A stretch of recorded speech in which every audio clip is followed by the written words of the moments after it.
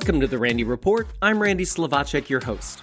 I'm also the writer and editor of therandyreport.com, where you can find me every single day on the internet reporting on the daily news cycle in terms of politics, pop culture, and entertainment news of interest to the LGBTQ community.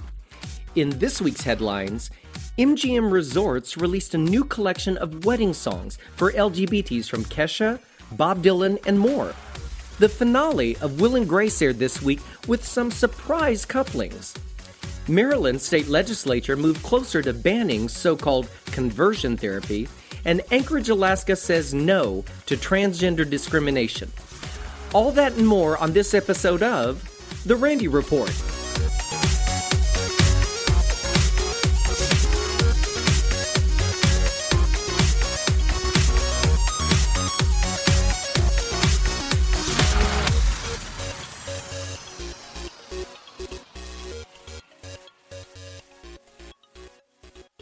We're celebrating a victory this week in Anchorage, Alaska, the state's most populous city, where voters soundly rejected Proposition 1, a dangerous ballot measure that would have eliminated existing municipal non-discrimination protections for transgender people.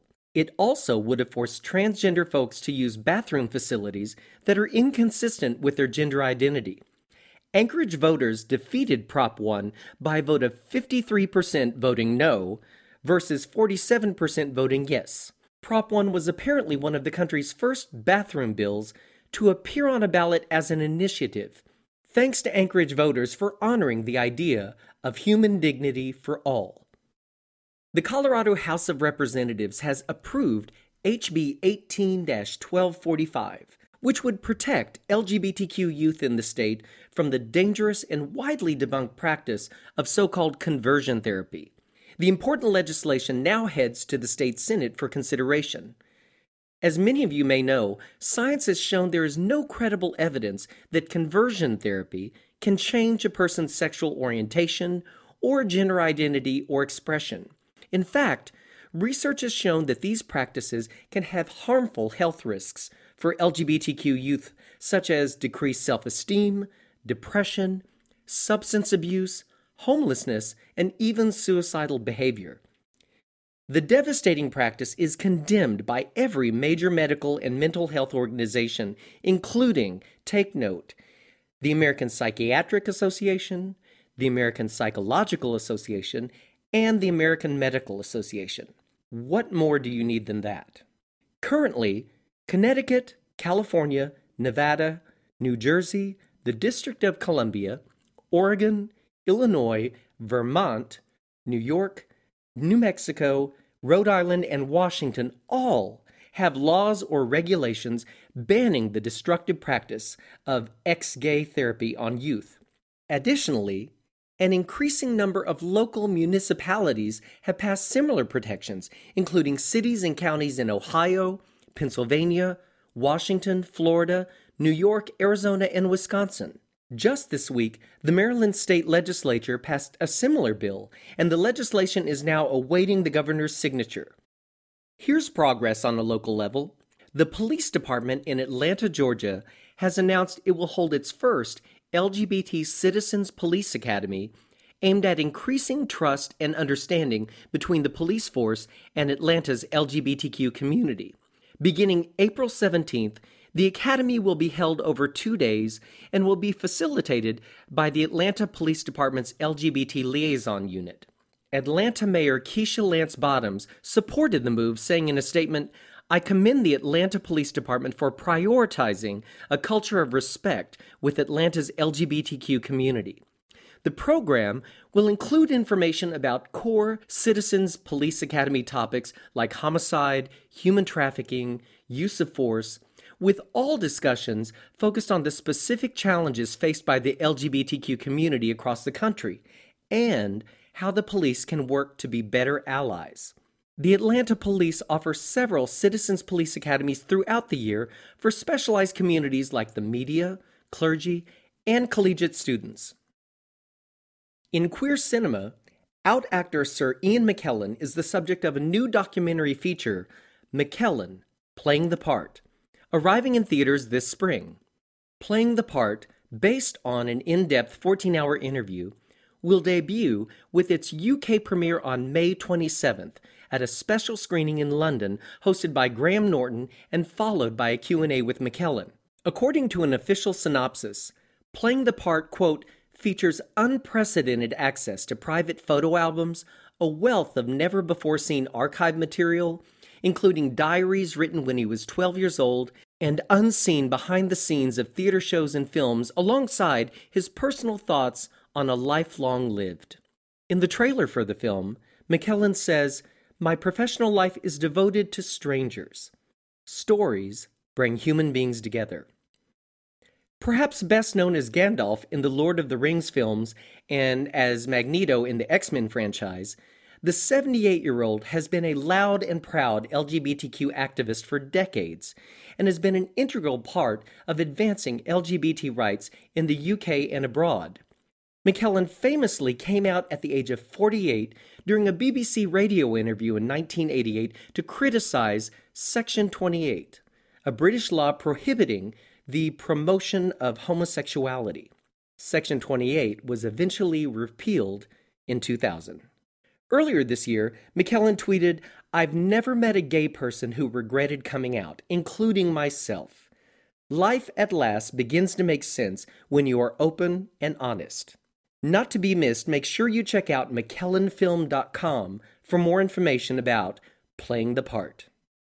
In the dark, disturbing musical short film for the new song Brown Rice by Brooklyn-based singer-songwriter Natty Vogel, Matthew Wilkes portrays Brady, a handsome, fit, Instagram-famous, and name-in-the-local gay scene guy who finds he's completely empty inside, trading his image for money and body for drugs to cope. You'll recall Wilkes from his new web series, The Matt and Dan Show, which I've recently featured on therandyreport.com, or from his now famous slopeside kiss with boyfriend Gus Kenworthy at the Winter Olympics. Brown Rice is from Vogel's 6-track EP Serving Body, released this past January, which explores the topic of body image. Vogel recently told Billboard, "Each song on my record is about the ways we value or don't value bodies, our own and others." He also said the lyrics in Brown Rice were inspired by an article about Ryan Reynolds. The lines, "I eat only brown rice, just not after 8 p.m., are almost a direct quote from the Deadpool star whose training for a movie allowed eating complex carbohydrates, but only before early evening. The video brings mental health, sexual health, toxic masculinity, and critique of vain social media culture to the forefront of the national conversation. What goes on behind the scenes of those beautiful people who seem to have it all? I know the stories in films can sometimes seem like just movie land, but without judgment, I can say I knew guys just like this back in the 90s and 2000s when I was living in New York City. Men who were the it guys of the minute at the gym, on Broadway, or the clubs, who placed body image and appearance above just about everything. Many of those guys would party on all through the night and then spend the next day recovering, just in time to make it to their theaters or their jobs. While I dabbled in the club scene, going out with groups of friends at the time, I never really got heavily into the scene, in great part because I couldn't afford to go out all the time. Plus, the pressure to keep up with those on the 10 list was a lot. While today, I can look at myself at the time and think, hey, I didn't look that bad. At the time, I can acknowledge I think I had my own body image issues. I wasn't sure that I was good enough to run with those crowds. Seriously, folks, the stuff we put ourselves through when we're young and gay. Now, with the advent of Instagram celebrities and OnlyFans sites, where fitness guys or porn stars can make money directly from fans paying $10 to $15 a month for exclusive material, I think the pressure to live up to unbelievable standards has reached a new height. And to do this, these folks have to keep up the image, the fitness, the sexy, the perfection. Now, to be clear, I don't think it's all doom and gloom behind the scenes of the Insta-famous. Kudos to director Eamon Foley for capturing Brady's personal discontent without going over the top into unbridled despair. I don't think that's the situation. But the juxtaposition of Vogel's pensive song set against the backdrop of Brady's melancholy is a somber but striking metaphor. You can check out Brown Rice on therandyreport.com and explore more of Natty Vogel's music on Spotify or his official website at nattyvogel.com. Also in LGBTQ music, because Las Vegas is the wedding capital of the world, MGM Resorts has produced a new EP of reimagined pop hits with a same-sex twist from international recording artists including Bob Dylan, Kesha, St. Vincent, Valerie June, and more. Universal Love is a collection of regendered wedding songs for the LGBTQ community, celebrating the overwhelming power of love and music to unite. The album includes songs from some of the music industry's biggest artists, with gender-flipped lyrics making them perfect for same-sex nuptials. Bob Dylan, one of the most influential and successful recording artists in American history, is among the artists who participated in the project.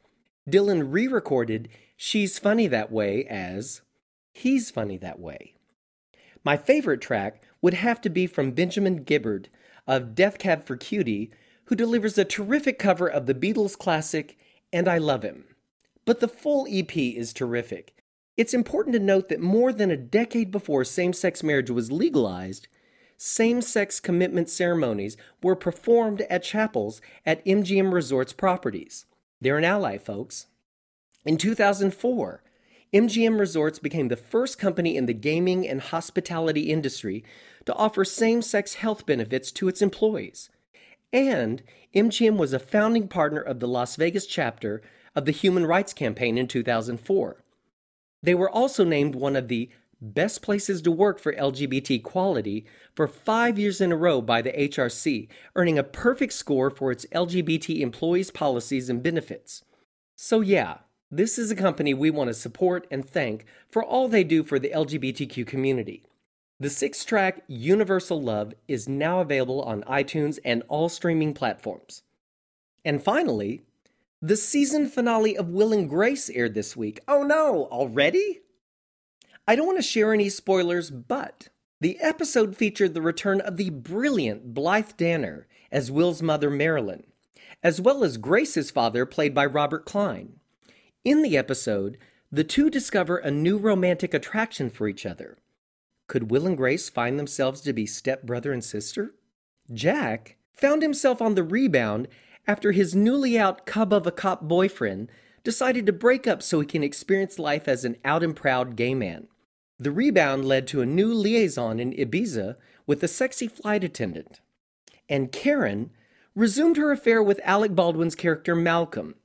The one common thread for the episode is all three couples find they don't want to end up like Will and Grace, alone and still living with one another later on in life. So head over to Hulu or your own DVR to see how this all plays out. The new season begins in September on NBC. And that brings me to the end of this episode of The Randy Report.